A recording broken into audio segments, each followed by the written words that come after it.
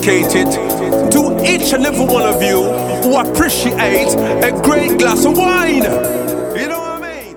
It's Monday. Let's raise a glass to the beginning of another week. It's time to unscrew, uncork, or savor a bottle. And let's begin exploring the wine glass.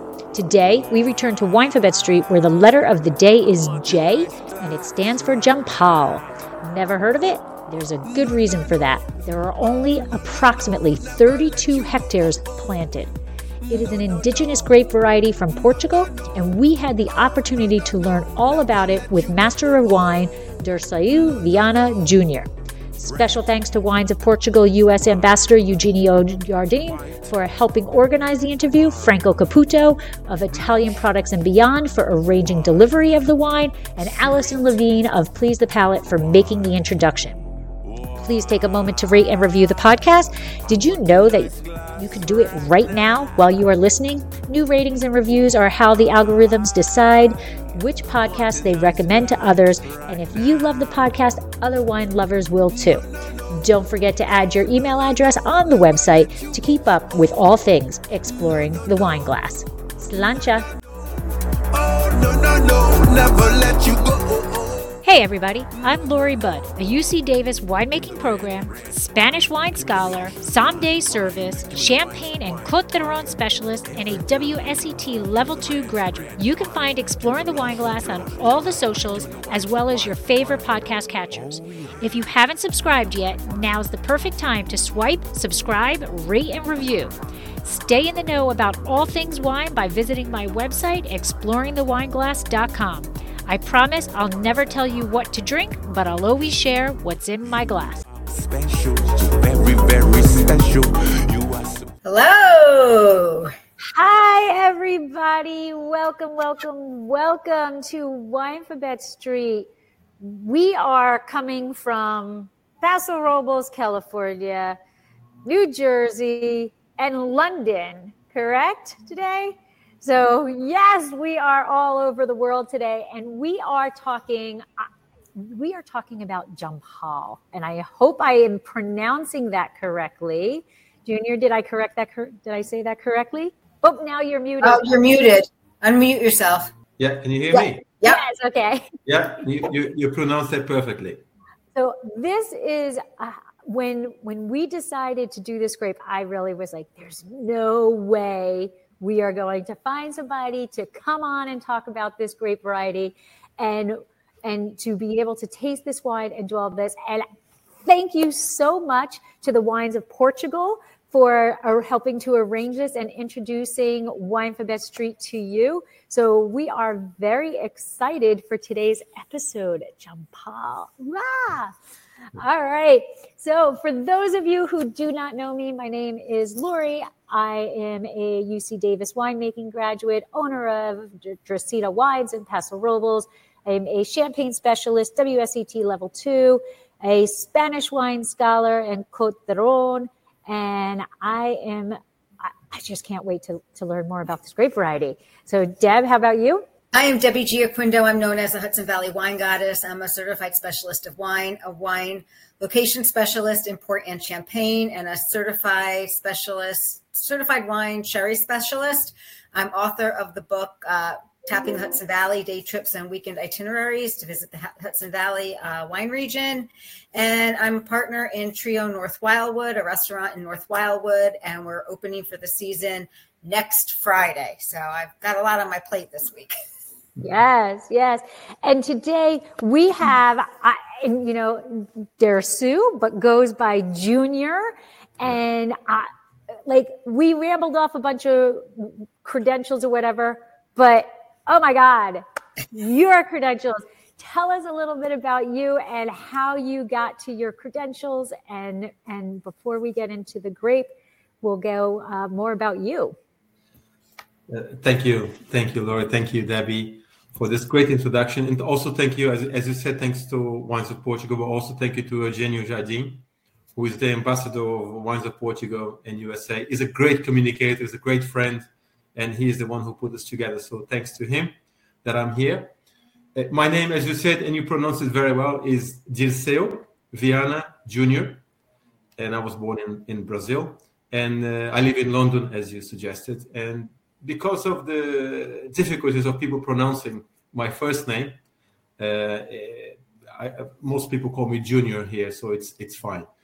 And I came here in sort of late 80s from Brazil, where I was born, and I was studying for law and forest engineering. And when I came to London, in the early 90s, I started studying wine. So I work in the on trade, I work in the off trade. I've been working for a very large wine distribution company for about 20 years.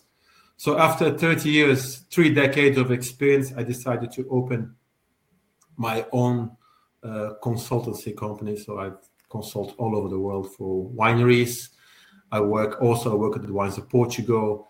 I write for a publication in the UK called Decanter.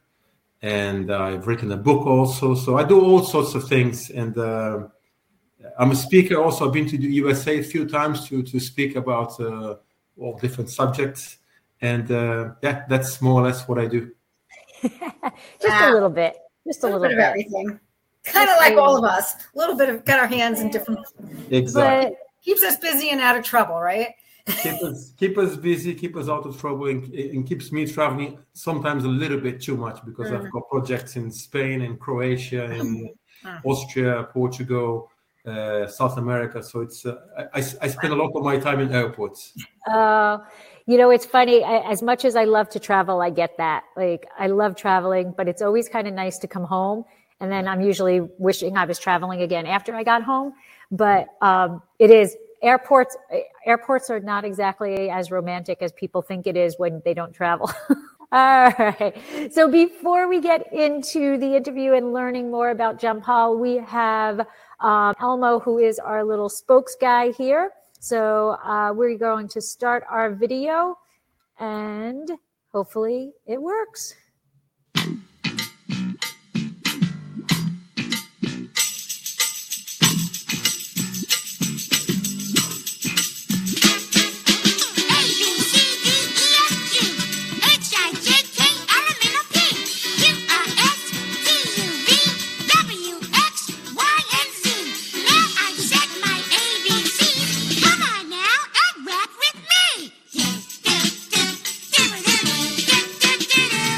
Hey, well, welcome everybody to Jampal.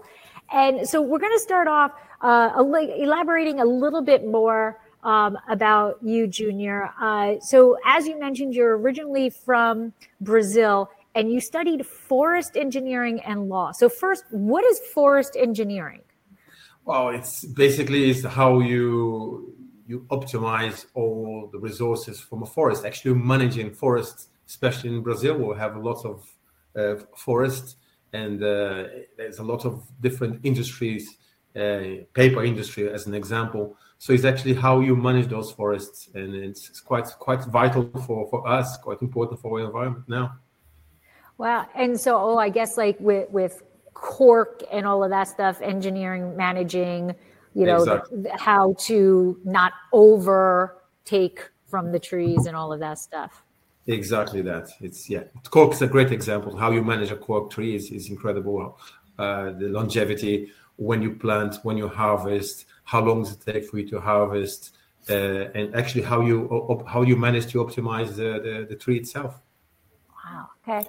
And then you mentioned that you've been in wine industry for 30 years or whatever. But how did you go from law to finding that wine? What was that wine that you were like, okay, maybe I want to go in this direction? I don't think it was so much a wine. It wasn't that moment, but it was more. I needed to do this because when I came to the UK, actually, I came. I have lived in the USA for a year.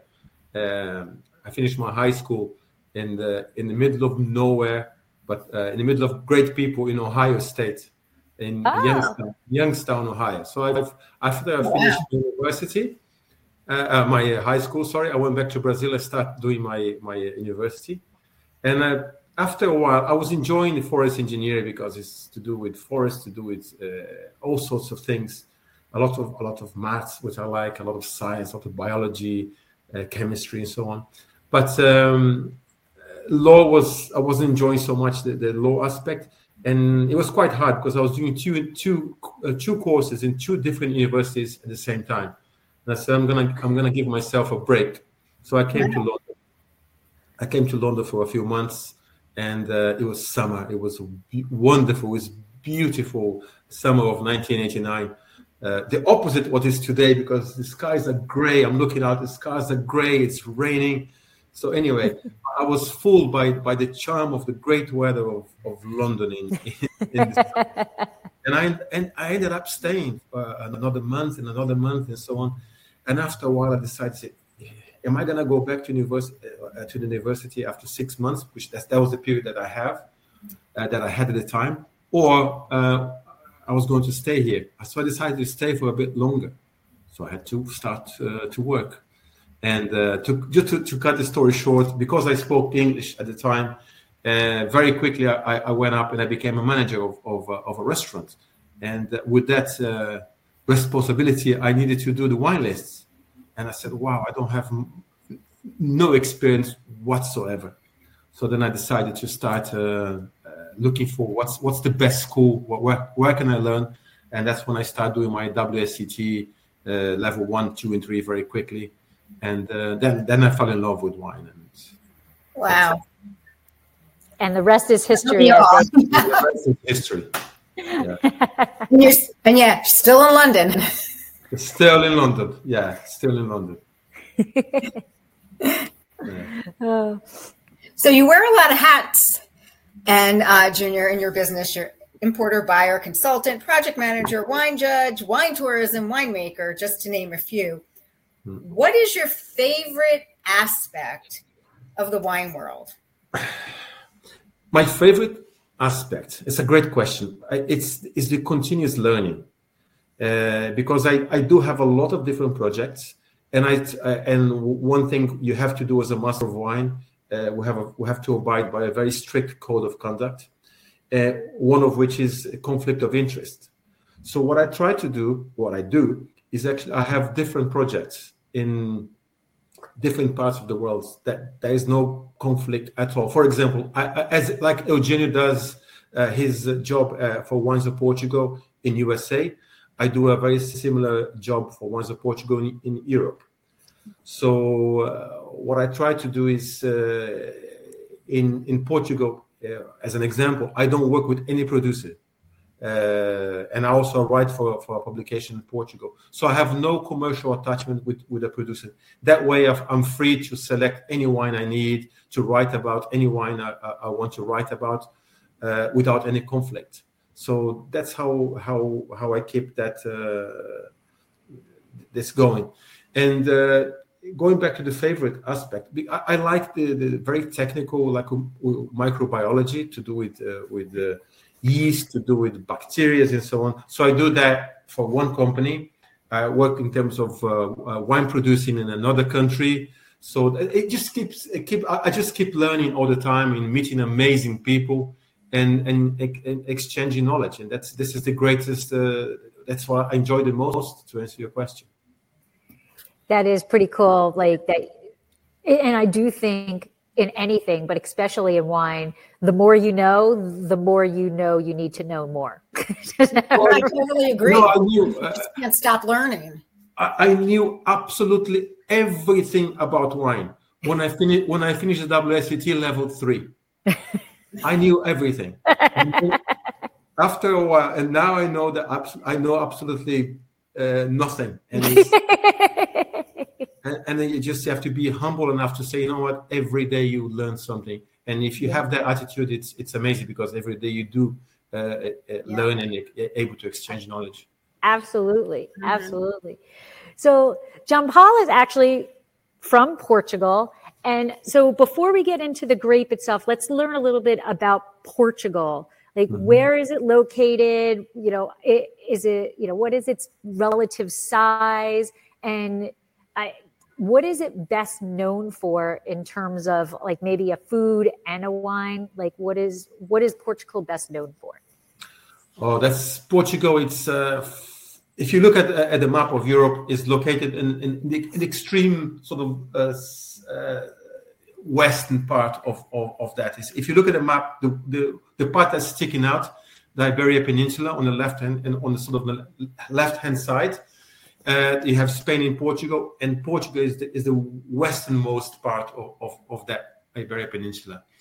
It's a small country. I think it's probably the size of New Jersey. It's not maybe not bigger than that. But it's actually, if you in terms of area, it's 92,000 kilometers square, which is not very much. Oh. Basically, it's roughly 200 kilometers from east to west, and 600 kilometers from north to south.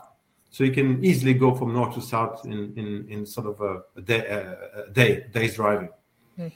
But amazing diversity in terms of terroir, amazing diversity in terms of soil, a lot of different, talking about wine now, a great diversity in terms of climatic. It's almost in a crossroad between continental climate coming from Spain and the Atlantic influence from the west, and some Mediterranean from the bottom, from the south of Portugal. So it's a very small country, but it's an amazing diversity of its terroir.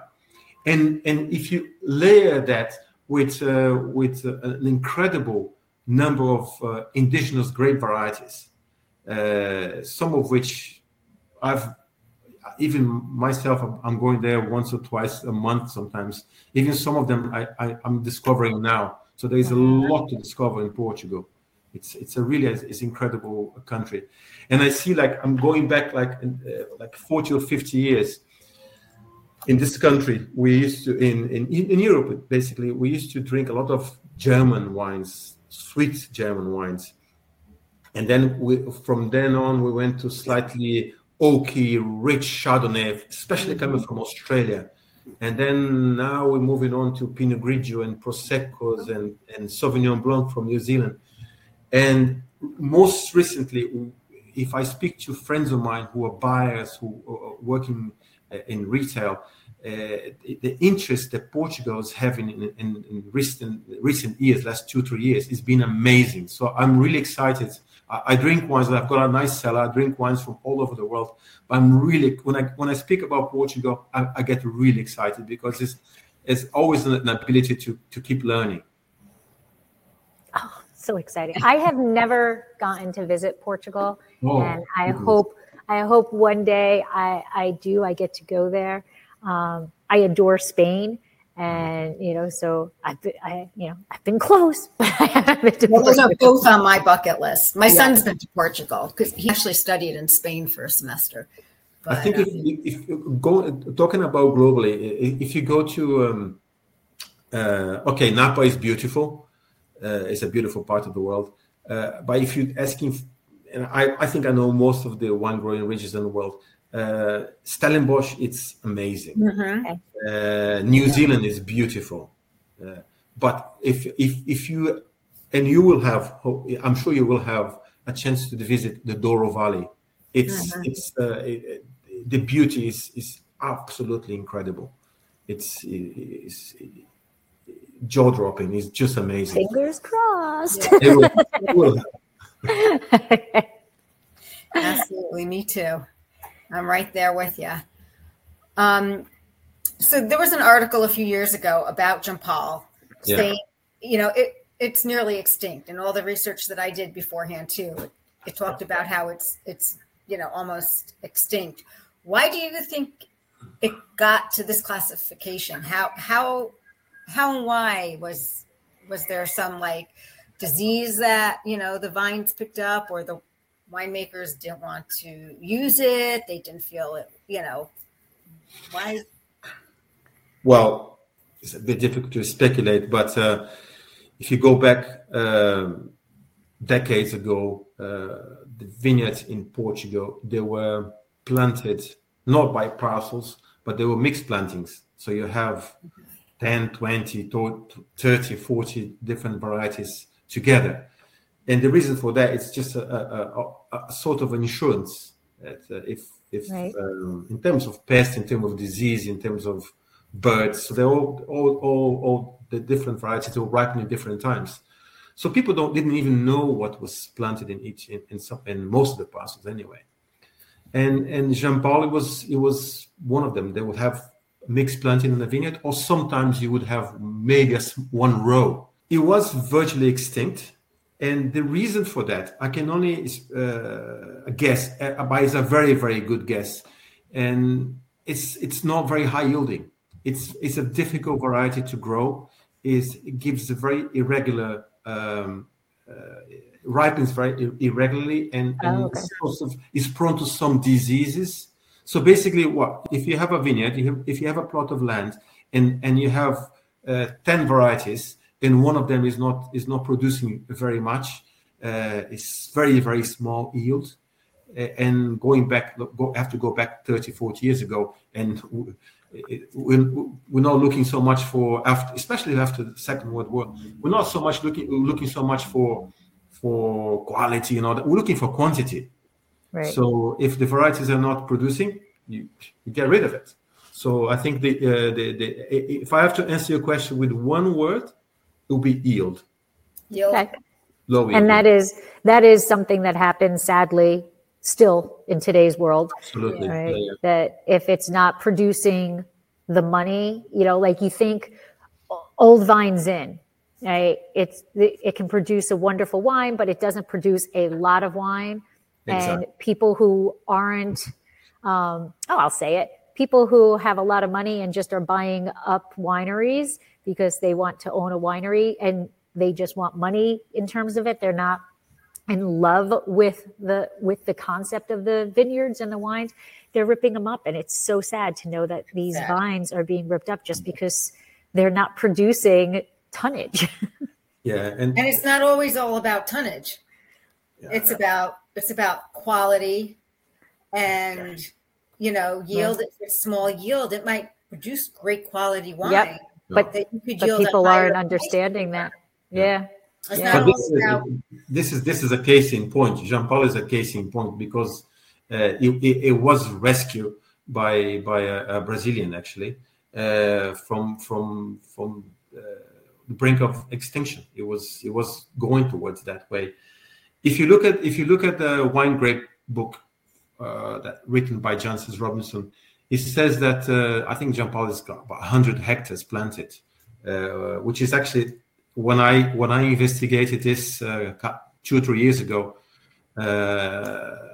with the Institute of Vine and Wine in Portugal, they told me that there are much less than 100 hectares planted. It's actually only 32 hectares, 32.25 hectares. Wow, to be precise. So it was going toward extinction, and what happened was this person who happens to be a football player. He came from Brazil to play football in Portugal, and he got injured, and after that he was looking for other things to do. He was he got into fitness. He has all sorts of fitness places in Portugal. And I think he was looking for a plot of land outside Lisbon to build something to do with his fitness business. And so he bought this property in Chaleiros, which is about 25, 30 kilometers sort of northwest of Lisbon. And he started to clear the plot, and he found some old ruins, I think Roman ruins that go back to 700 years old. And he really liked to, and his name is Andre Mans, and he likes to preserve the heritage, and he really respects the local culture. If you ever go to this place, if you go there today, it is amazing because he's doing such a great work for this little village.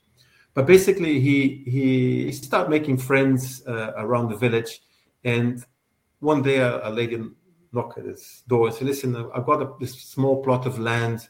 And I think he lets them know that he liked wine, or if he wanted to make wine, something like that. And this lady said, listen, my husband passed away. My son is I think, is working in Lisbon, working somewhere. He's not interested in this plot. And I got some vines there. Would you like to buy from me? And he said, yes, that's what he wanted to do. He wanted to make just a little bit of wines to share with his friends. So he'll make small quantity of high quality. So he went to look at this plot, and there was mostly what was planted as variety called Castelão. And there was one row of this white variety, which no one knew what it was. So he asked the lady, she said, I don't know what it is. So he called a couple of experts, they didn't know. And they sent this for analysis. And it came back, this is a very rare variety called Jampal. And he had about 200 vines of Jampal on this plot. And he made his first vintage. I think he only made a few hundred bottles for his friend, but he liked the results. And as you guys were saying early on, he's sort of looking not so much for quantity, looking for quality. He liked very much the results, and then the rest is history. He started developing and planting, and today he's got instead of 200 vines, I think he's got 16,000 vines. So he's got wow. He's planted. Let me think. He's got about 10 hectares in 11 different plots. Wow. And now was he just propagating all on his own? So he created a nursery too? Yeah, it's everything on his own, because there is this variety is rarely planted elsewhere. So everything that was done, it was done from there. Which is actually is a bit of a challenge, because one of the problems with Jampal, one of them, there are quite a few, and then hence why people don't plant it so much. It's quite prone to leaf row virus. Oh wow, okay. So it's one of the things. Then there's problem with botrytis, there's problem with colure, it's all sorts of things. Low yield, as I mentioned earlier. So it's a very difficult variety to manage. So do you think that Andre Mans, you think that he first, and I guess this is just what you think, but do you think he just was like, this is so cool, I have a grape that nobody else has, and then he was like, okay, I'm going to keep this, and then I kind of like the way this wine tastes? Yeah. So he was more of like a historical buff in terms of keeping it? Actually, I bumped into him about 2 days ago in Germany, and I didn't even speak about what we're doing today, but I should have done it. But he's a very smart guy, and he's a businessman. So I think in his mind, knowing him, he probably the first thing is he made the wine, he liked it. So that's the important, the first step. And the second thing is a good businessman. So he thought, hang on a second, there is no other varieties. There is only one Jampal in the market. Is a great, unique selling point. Why not? So he bet on this variety, and he's doing extremely well. All right. Well, good for him. I guess we need to give him a very big thank you. Yeah. And I'm sure that I am certain there are many more Jampals, sort of varieties like that in Portugal. So, hopefully people carry on doing those things and bringing other grapes from extinction. I love it. I do too. And now you actually answered our next question of how much is there. So we went from about 200 vines to several hectares of it, and he's not the only one. But I read, I think on his website, I read that he is the only producer of 100%. Yes. Jampal. Yes. So do people blend a lot with it? Without knowing, yes, they do. Because the grape, according to the Institute of Vines and Wines, the grape is traditionally cultivated in Lisbon, and also appears in Beira Interior, which is more towards the northern part of the country, center part of the country. And it is also allowed to be planted in Setúbal, which is in the south of the river, south of Lisbon, actually. Just across the bridge from Lisbon, you're in Peninsula de Setúbal. it's allowed to be planted there. It's allowed to be planted in a Douro, and it also appears some vines in Tejo. Why don't we see more single variety Jampal? Because they are not vineyards. They are all, I'm guessing they are all on old vines. They are mixed planted. There will be 2 vines here and 1 vine there. So that no one has actually planted plots as Andre is doing now. Right. Wow. All right. So we are, my wine is about 200 miles away from me at the moment. So I don't have the pleasure of being able to taste it, but I cannot wait to taste it next week. But yes, so show us that glass and tell us. The bottle. Yes. Okay. Donna Fatima. And I have to admit, I got a little confused because, you know, us Americans, we put our names on everything. So tell us, where does Donna Fatima come from? Because it is Andre Mann's, it's Mann's winery. Yes, the label says Donna Fatima, and he told me the story when I visited his vineyard before the pandemic, and this is the name of his mother-in-law. Oh, okay. Oh, well, that's very nice. That's good. Yeah. That's good. But yes, it's nice as he pays homage to his mother-in-law, but not in a nice way, because when he first tasted the variety, he smiles, he laughs, because it was just winding his mother-in-law up, because the Jampal has got very high acidity, and in Portugal, when you say somebody doesn't translate well to English, but acida is acid. Well, it says his grandmother was sort of, I don't know how to explain this, but she was like almost like a bitter person, an aggressive sort of person. Crazy. So it's sort of a joke. It's almost like a joke on his mother-in-law. So I'm gonna name this wine with your name, because it's got very high acidity. It's racy. Yeah. She's racy. It's sort of, it's not a, but it's a jokey. It was a joke thing, and it stuck. And that's the name of the wine itself. Okay. All right. So tell us about, taste it for us, to tell us what we would be tasting as soon as we can get it in our glass. Oh, it's a shame you guys don't have it on with you, but the wine itself it's very delicately scented. It's very elegant. Okay. It's very seductive. It's got some notes of citrus, like a citrus blossom. Wow. There's some fresh dough, which I think it does some work with the leaves. So you got those little biscuity, doughy notes, some fresh dough, some lemon butter. Oh my God, this sounds wonderful. I want to jump through the screen. I want a glass. Yeah. You know, the best way to describe, if you guys, no one has a glass in front of you, is people who are watching. Think of aromas that are similar to Albarino. Okay. Albarino. Oh, okay. So, well, that makes slightly sense. Citrus, slightly some grapefruit, citrus fruits, some floral notes. Think of really racy acidity of like Riesling. Okay. And because it does this work with lees and the wine sees some oak, French oak, but older oak and light toast, it develops a lovely texture. So think of Albarino with the acidity of a Riesling, with the texture, with the mouthfeel of Chardonnay.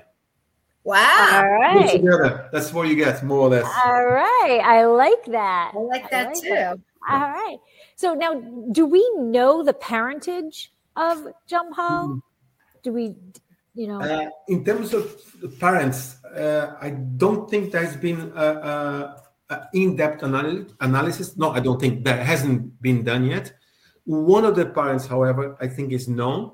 It's a variety called Castelão. And Castelão is a red variety, and used to be the most planted red variety in Portugal in the past. Today, I think it's not. I think it's the 5th or 6th most planted, and is used in blends and so on. But it's a red variety. is quite vigorous. Is highly productive, and that's Castelão. And that's one of the parents. The other one is unknown. Okay. And so but it has been determined that it is actually indigenous to the Chaleros region of Portugal. Yes, I think the people they usually say you put the origin of the variety where you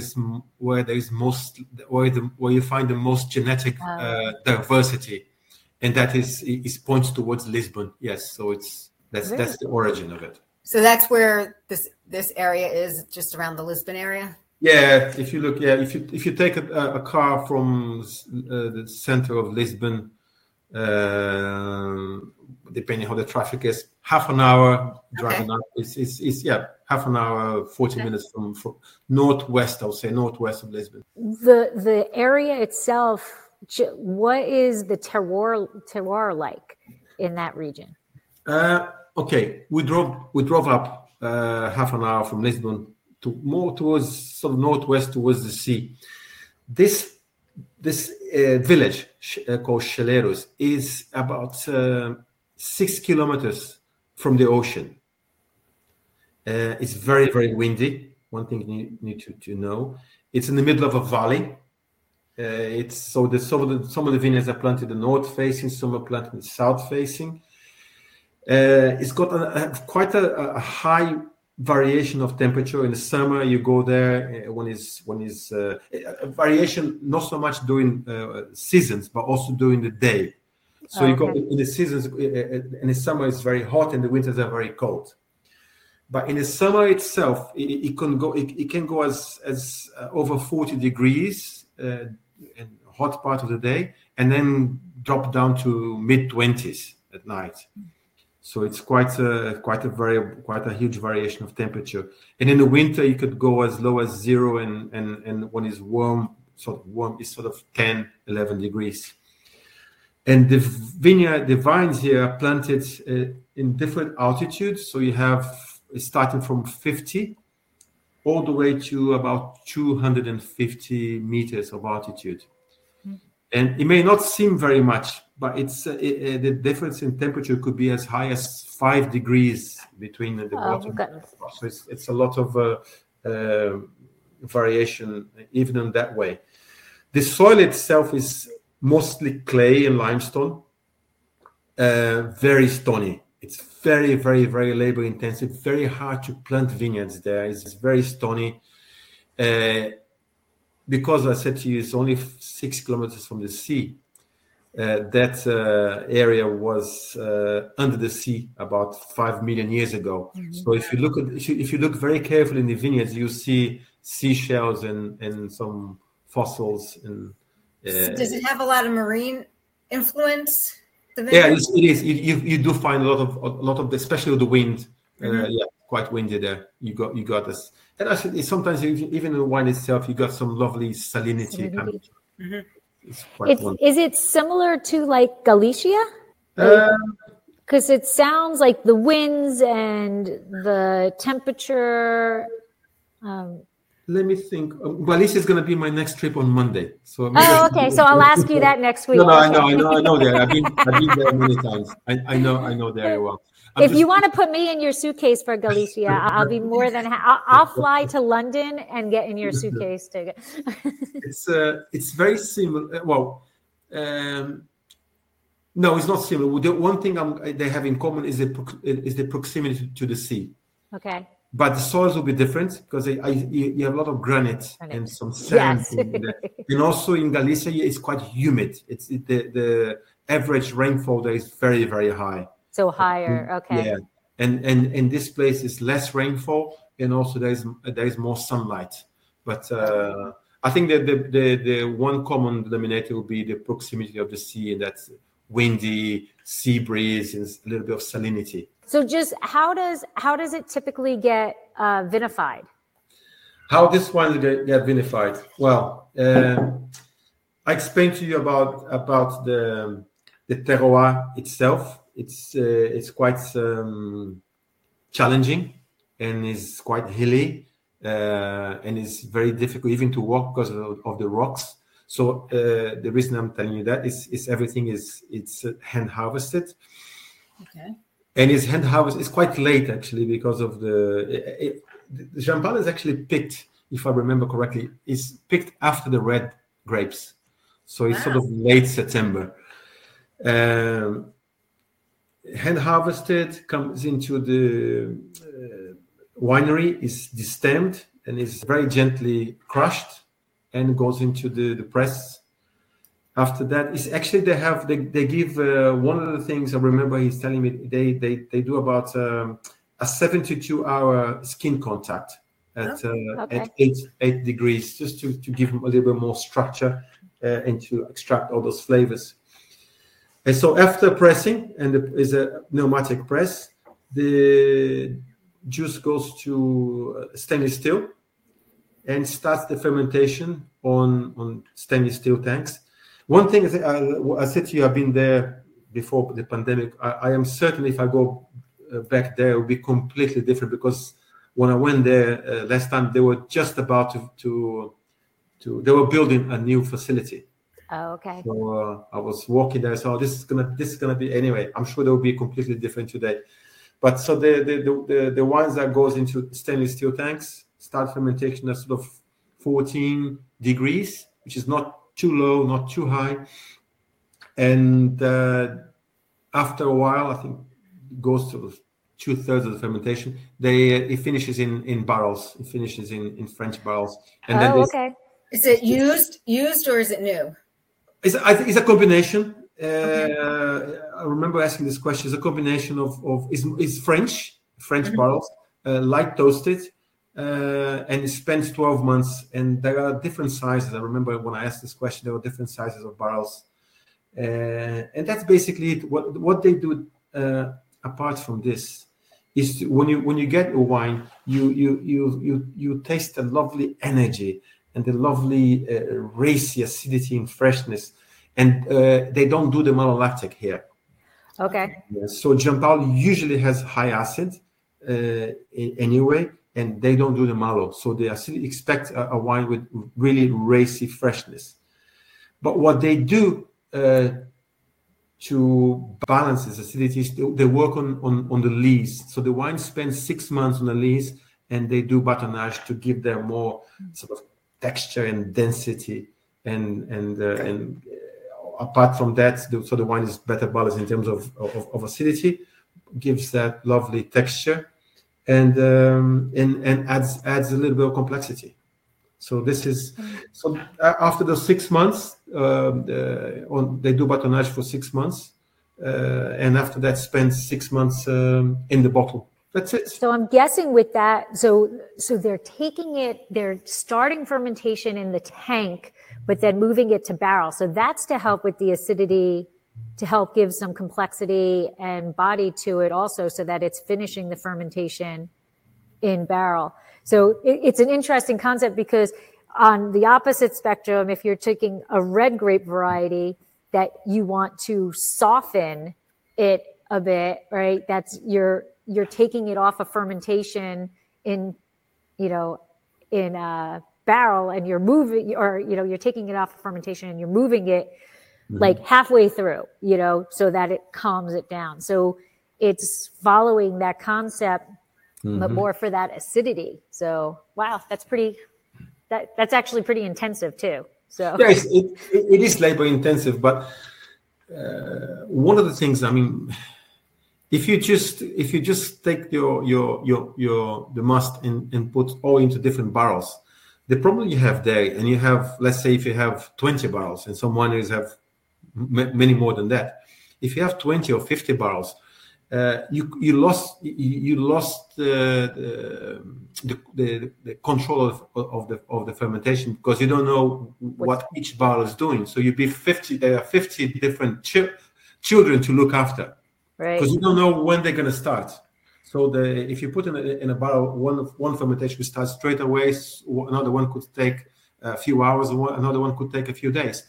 So by letting the fermentation start in the inox tank, the fermentation is established. So then you can put in a barrel, they're all already running. So you don't have any surprises with the stack fermentation, high volatility, high VA, and so on and so forth. So it's a more secure way of conducting the fermentation. So I think you achieve more security. You have more control, and you have the complexity of doing the fermentation in the barrel. And also, in my opinion, and I do work as consultant, so I have to come up with protocols, winemaking protocols. The oak is much better integrated. If the earlier you start fermentation in barrel, the more integrated you get the wine. And in this case here, the wine is beautifully integrated. Yes, they get the marriage starts earlier, so they get through that rocky period early on, and they find their bliss. Exactly. Absolutely. Do you think that more wineries will start planning, Jampal? I would like to think so. When you have such a unique selling point, when you have something different. If you ask Andre, he probably would not want a competition. But, he wants to be the sole producer. Yeah, exactly. You're the only one, so you can keep saying the same thing all the time. But I think if there are, that's one side of the story. But then if you have, you don't want 100 Jampal producers, and it will never be 100 because the variety is so fussy. The variety is really difficult to manage. But if there was, like, say, 5 or 6 or 10, let's say, it would be great for us. Because we could do different tastes of only Jampal and talk about different styles and so on. Right. And also, I think it will raise the quality of everyone, because I think this wine, he's a perfectionist. So I think he's raising his own standard every single year. But if there are 5 or 6 competitors, you make sure that you're always looking to improve for certain. Now, you had mentioned, that it is a pretty late ripener and all of that stuff, but then you talked about the ocean influence and all of that. So, and it being finicky, is it prone to mold? Is it is with the breeze, or is the wind helping it kind of dry out a bit? Yeah, it's a difficult one, because I think the skins are a little bit thin. Even before that, the bunches are quite small. Oh, okay. Hence lower yield. But the skins are thin. When the skins are thin, I mean, the chances of you getting a fungal infection is much higher than if you got a thick skin variety like Albarino, for example. So that's one problem. When it does ripen, actually, one of the things you can tell in a vineyard, if it's Jampal or something else, it got some brown dots on the skins. Right. So that's one way of identifying Jampal. Okay, I saw an image of the grapes, and it did have those brown freckles. What did it? In that case, you saw an image when the grapes were ripening. Yeah, okay. Yeah. It's like, I think Bical is the same. Bical has some Bical from Bairrada also has some brown dots when it ripens. So yes, one of the characteristics. And how is it? Is it head train? How are they training it? This is a good question. The new vineyards, the new vines they are planted now. I think that the old ones, if I remember, they were actually bush trained. They're yeah. But the new ones now they're on VSP. Okay. So vertical shoot positioning. They are they are grown up to 60 centimeters from the ground, and from the vine up to the top of the vine is a maximum of 160. So you got 1 meter of the canopy. So to answer your question, one quick word is VSP. Okay. The new vines. And usually, and one more thing I remember, and they planted usually because it's a very poor soil. So they planted usually on 1 meter for each vine. Fine. And they leave the rows of about the new vineyards now that they're leaving, I think 2.5 meters between rows. Okay. So you got 4,000 plants per hectare, I suppose. Wow. Okay. And is the rootstock, is it natural or is it like a... No, they have to use American rootstocks. American rootstocks. Okay. Well, we have dogs barking. My dog barks. You got the fireman. Lori's got the fireman coming by. you're enjoying the glass. Yes. What would you pair with it? What kind of foods would you pair with this wine? Remember what the way I described the wine with that sort of Albarino, Riesling, Chardonnay sort of thing. So any white fish. I'm thinking of a high quality fish like monkfish, sea bass, a grouper, or something like that. A really high quality fish, and you don't have to mess so much with the fish with sauce. It's just a lovely, beautiful fish. I think will go really, really, really well. Salad, a nice chicken salad, lobster. Why not? Well, there's nothing wrong with the lobster. Well, we've got monkfish and sea bass on our opening menu. So there you go. Anything like that. A seafood risotto, I think it would go beautifully. It would go well with that, especially if it's a bit rich, because so this acidity will cut through beautifully. It's such a wonderful story to tell, and the wine. But it's not only a story; it's a great USP. But it's the quality of the wine is actually very good. So it's not just a gimmick. The wine is great. But I would treat it as, if you think of a sort of again, it's a mixture of a sort of really extreme northern Burgundy with a southern Burgundy, because it got the acidity of like a Chablis. It's got some sunshine. It's got the kiss of sunshine of a sort of a Maconnais. If you go on sort of in between everything I told you, fish, chicken, seafood risotto, and I'm sure you'll do very well. And the other thing is, I'm looking at this wine here. The label says 12.5. In the chemical analysis, I think it's 12.6, which is exactly what more or less low in alcohol. Right. And it's 6 o'clock in London, so I am allowing myself a sip of wine. It's 6 p.m.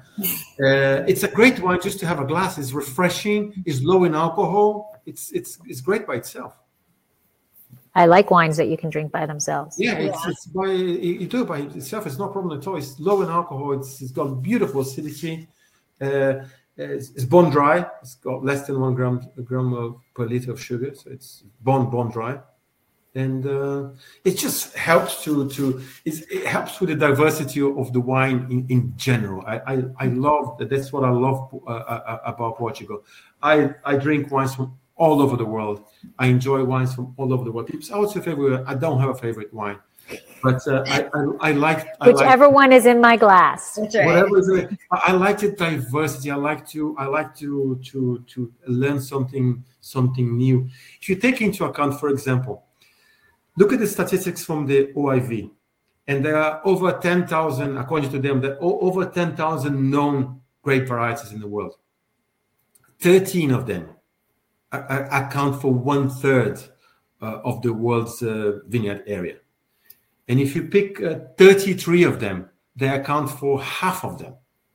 So it's, and if you go country by country, for example, if you go to Argentina, you take 4 varieties. You take, let me remember this. If you take Malbec, you take Bonarda, you take Criolla, you take Cereza, those 4 varieties, they account for half of the plantations of Argentina. Okay? Then you go to another country. And I'm not saying nothing bad about Argentina, because they make some great wines and I like their wines.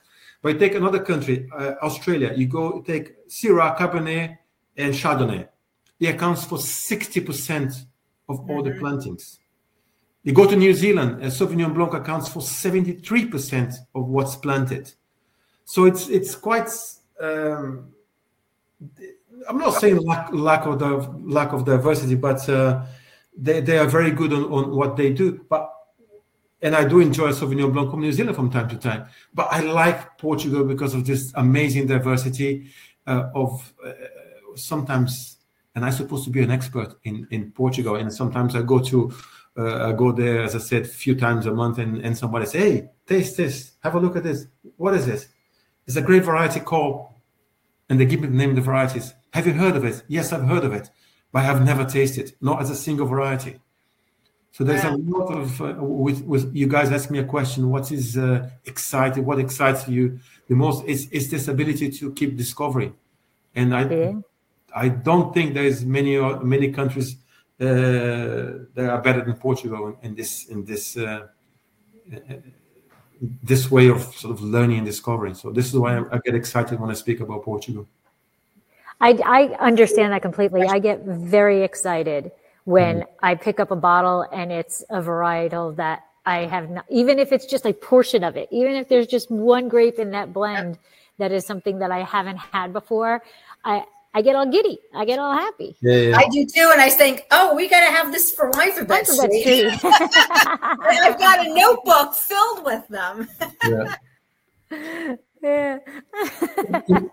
It's a shame because varieties like this. I mean, it takes somebody very brave to resurrect. Because I said to you how difficult it is in the first question you guys asked me. Why is not planted more? Is because of the yield. And if you take into account is a variety which is completely unknown. So no one knows. It's difficult to sell. But in terms of yield, we're talking about, on average, 35 hectoliters per hectare.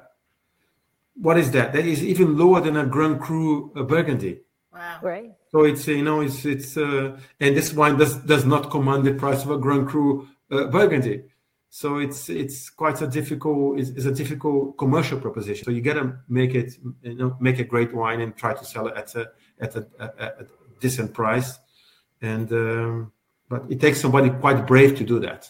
Absolutely, to be able to say this is going to be my grape that I'm going to adopt as my winery's flagship is pretty brave. And I think that's pretty good too. Do you think, how do you see the future for the Jampal grape, like in Portugal, and do you think it can be grown outside of Portugal? This is a great question, because some of the varieties, as we know, Alvarinho and Touriga Nacional, they travel very well. We see Touriga Nacional in USA, you see Touriga Nacional in Argentina, and now in Bordeaux. So how about that? Yeah, and I remember when I was giving sort of a lecture, and people asked me to look into the future, and I said, you know what's going to happen one day? You're going to have Alvarinho planted in Bordeaux, and people look at me like I was mad. And this is like 10 years ago. But to be honest with you, even I was surprised with the speed that this my sort of what I was thinking about. I knew it was going to happen at one stage, because it is a wonderful variety and it retains acidity in warm climates. Mm-hmm. So that was a forecast I had, but I was quite surprised myself with how fast it moved. With varieties like Encruzado, or in this case Jampal, to answer your questions, some varieties don't travel very well. And as Encruzado is one of them. Baga from Bairrada is another one, which I'm not sure it travels very well. So we might not see Baga planted elsewhere. I doubt very much that people are going to be knocking at André Mans's winery, say, I really want some cuttings of Jampal because I want to plant it.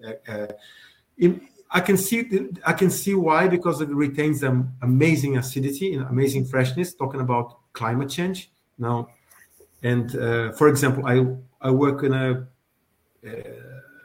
for a producer in Croatia, so we have to plant new vineyards, and I'm looking for varieties that retain acidity. I'm not planting a vineyard for tomorrow or for the next 5 years. I'm planting a vineyard for the next 25, 30 years. Right. So you got to be looking at climate change and so on. So varieties that have retain acidity and have low pH. But the problem with Jampal is the yields are so low. It doesn't commercially. You're like, it's a shame. If the yields were good, I would say I think in the next 10 years or 15 years, I see people planting Jampal in warm climates like, I don't know, California or so on and so forth. But in this case, as much as I like to say yes, I don't think so. Okay. It's, I think that the varieties that are being transported to other regions for climate change are higher yielding. It's not worth the effort, I think, in their eyes, to transport a grape variety that is going to be so limited, right? They're trying to keep their production and quality up, but to transfer a grape variety that is so limited in quantity is probably not, it's got to be cost prohibitive, right? It's just not worth it. They'll look to another grape. Yeah, because this variety is so unknown. There is no clonal material. There's no studies on clones. So if I'm working a free consultancy for a winery for a Californian producer who's looking to plant varieties, look for like Arinto. Arinto is a variety which it can make fantastic wine. It does yield okay, and it retains wonderful freshness. So if you're looking at Portugal to plant as a source of grapes, Arinto is probably a great white. There are many other whites. There are some reds, but Arinto is a good one, and it does travel very well. It's planted all over Portugal from north to south. Okay. And one thing, it has to give not low yield, not high yield. I think we're talking about quality, but it has to retain acidity. It has to retain freshness. It has to be able to give a sense of place, right? And like Chardonnay does. If you taste Chardonnay is quite malleable, and is a variety that is able to. You can it's a chameleon, and you can taste Chardonnay and say, okay, this is from Pouligny-Montrachet. This is what you do as a master of wine exam. Or this is Pouligny-Montrachet because of this. This is Meursault because of this. Yes. So there is a sense of place. The variety is it's just doing that job, and so this is quite important. The variety that yields well, and if you look back, for example, in California in 70s or 80s, Sangiovese, when it was planted there, Sangiovese doesn't do well in California. It's not a variety for California. It does well in California. It's a good variety. It retains acidity. But the problem is when people plant it. Sangiovese in California, they use the wrong clones. So you have to have great knowledge, great understanding of plant material to be able to select and plant a vineyard that's not for you, not maybe for your children or your children's children. So you have to think of that. Absolutely. Yeah. Well, if somebody wants to, go ahead. Did you have another question, Deb? Yeah. I mean, now we're educating people on this Jampal grape, and you don't know what the future holds. I mean, it's all about education and awareness. Do you think there'll be any type of initiatives for the grape, or it's just going to keep status quo? What Because we'll spearhead that, with Winephabet Street as the first one to. Yeah. This is a great question. I was doing this project with the Wines of Portugal, which I still am immensely proud. It's called Hidden Gems, or called Castas Raras in Portuguese, which has been the rare grape varieties. And this is how I found this Jampal, which is basically is not to demonstrate to talk about those varieties. It's actually to demonstrate. It's not only to actually find those varieties, single varieties, and then do master classes and do tastings with the trade, with buyers, with journalists, so they could understand how diverse Portugal is. I said to you, I'm excited because there's over 250 grape varieties. But and you can read that in a book or you can hear in a podcast. But this is actually tasting the wines. So. The objective really is to, aside from educating and talking to journalists and so on, is to delight the customers and to taste a wine like this. And goes back to your question, is to encourage producers to say, wow, there's people are talking about Jampal, people are talking about Tinta Grossa, people are talking about those varieties I've never heard of. And I keep getting orders for it, so I have to plant more and so on and so forth. So this is the one of the objectives is actually to get people excited, to get journalists, and to get producers planting more. And I'll give you another example. A producer you may have heard of called Luis Pato. He has this variety called Cercialinho, he was the only one, and he said, I'm the only one. Cercialinho is great, and it's good varieties, great acidity, and so on and so forth. So when I was in Germany last week at ProVine, one other producer came, hey, I've got a variety to show you. I say, I'm the second producer of Cercialinho, and it was fantastic. The wine was phenomenal. So yeah, this is one of the objectives of doing this project called Hidden Gems, is to get everyone involved, including the producers who maybe will plant, and we have more things to talk about. Yes, I'm all for that. I am all for that. Me too. Now, if people want to find out more about the Hidden Gems, is there like a website or something that they can go to so they can see what's going on? Can they follow you? How do they get to you to maybe, can they shoot you a question about it? Like, how can they find out more about you and Jampal and your Hidden Gems? If anyone would like to shoot a question to me, no problem at all. Look at my social media. It's called Viana, which is my surname, Viana, Vianna, Viana Wine. That's my my Instagram. Send me a question there. But this is a project I was doing together with Wines of Portugal. We did it for a couple of years, and then the pandemic came.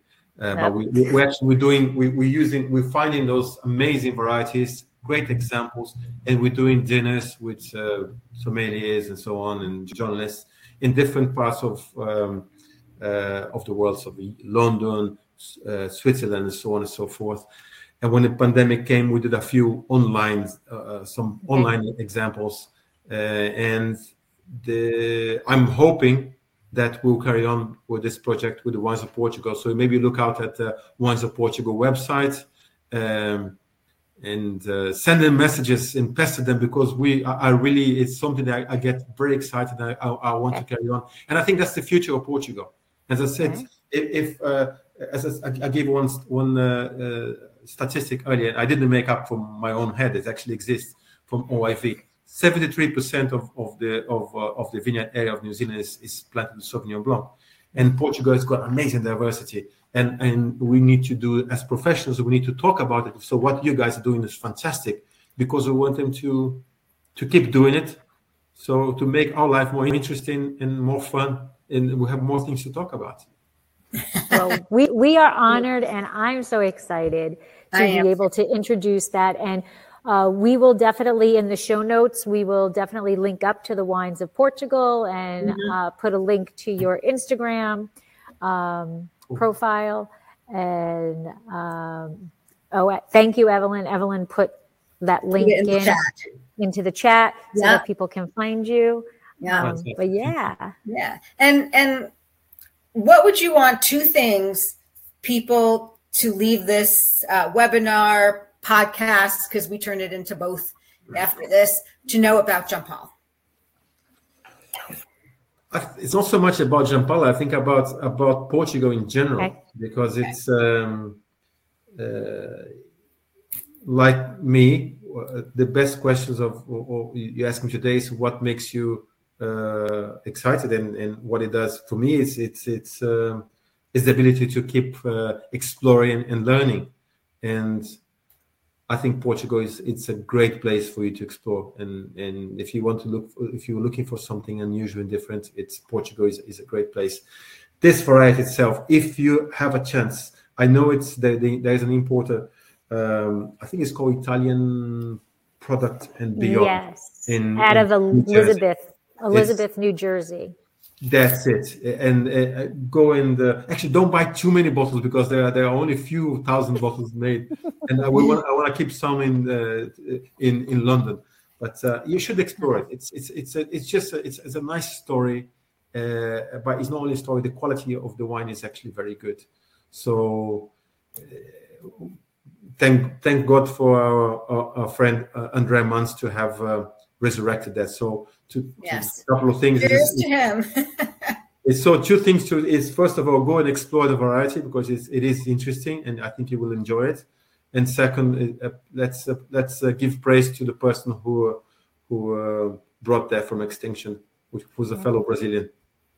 Yes. Well, thank you so Thank much, you. Junior, for coming on. I cannot wait to get this bottle. My husband is bringing it to me tonight, so I we hope will mine be shows having up. it. And we will definitely put links to you and to the Wines of Portugal and to the distributor in New Jersey. We'll make sure there's links for that also. And thank you so much for taking time out of what I'm sure is an extremely busy schedule for you to share Jampal and Wines of Portugal with us. And I appreciate it very dearly. Thank you so much. Thank you, Laurie, for thanks for the opportunity. Thank you, Debbie. Thank you, Eugenia, for putting us together. Yes. Thanks to Wines of Portugal for everything they do to communicate, to talk about an amazing Wines of Portugal. And thank you to Andrea. My imaginary glass. Yeah, mine too. Cheers. Slancha. Have a great day or evening. Thank you. Have a good weekend. Bye-bye. Take care. Bye-bye. Bye. Special, even in the Bible, water. This has been another episode of Exploring the Wine Glass. Thanks for listening. If you have suggestions on what topics you would like me to discuss, please reach out on social media. You can find me on Twitter, Instagram, and Facebook as Exploring the Wine Glass. I am also on LinkedIn as Lori Hoyt-Butt. Of course, you can always email me at exploringthewineglass@gmail.com and sign up for my newsletter at exploringthewineglass.com. If you enjoyed what you heard, please rate, review, and subscribe to help others find me more easily. And most importantly, tell your wine-loving friends, because if you like the podcast, they will too. Podcast music is Wine by Kevins. Until next week, Slancha. I want a nice glass right now. I'm on TV for my 10,000 tell you. There is always time for a good glass of wine.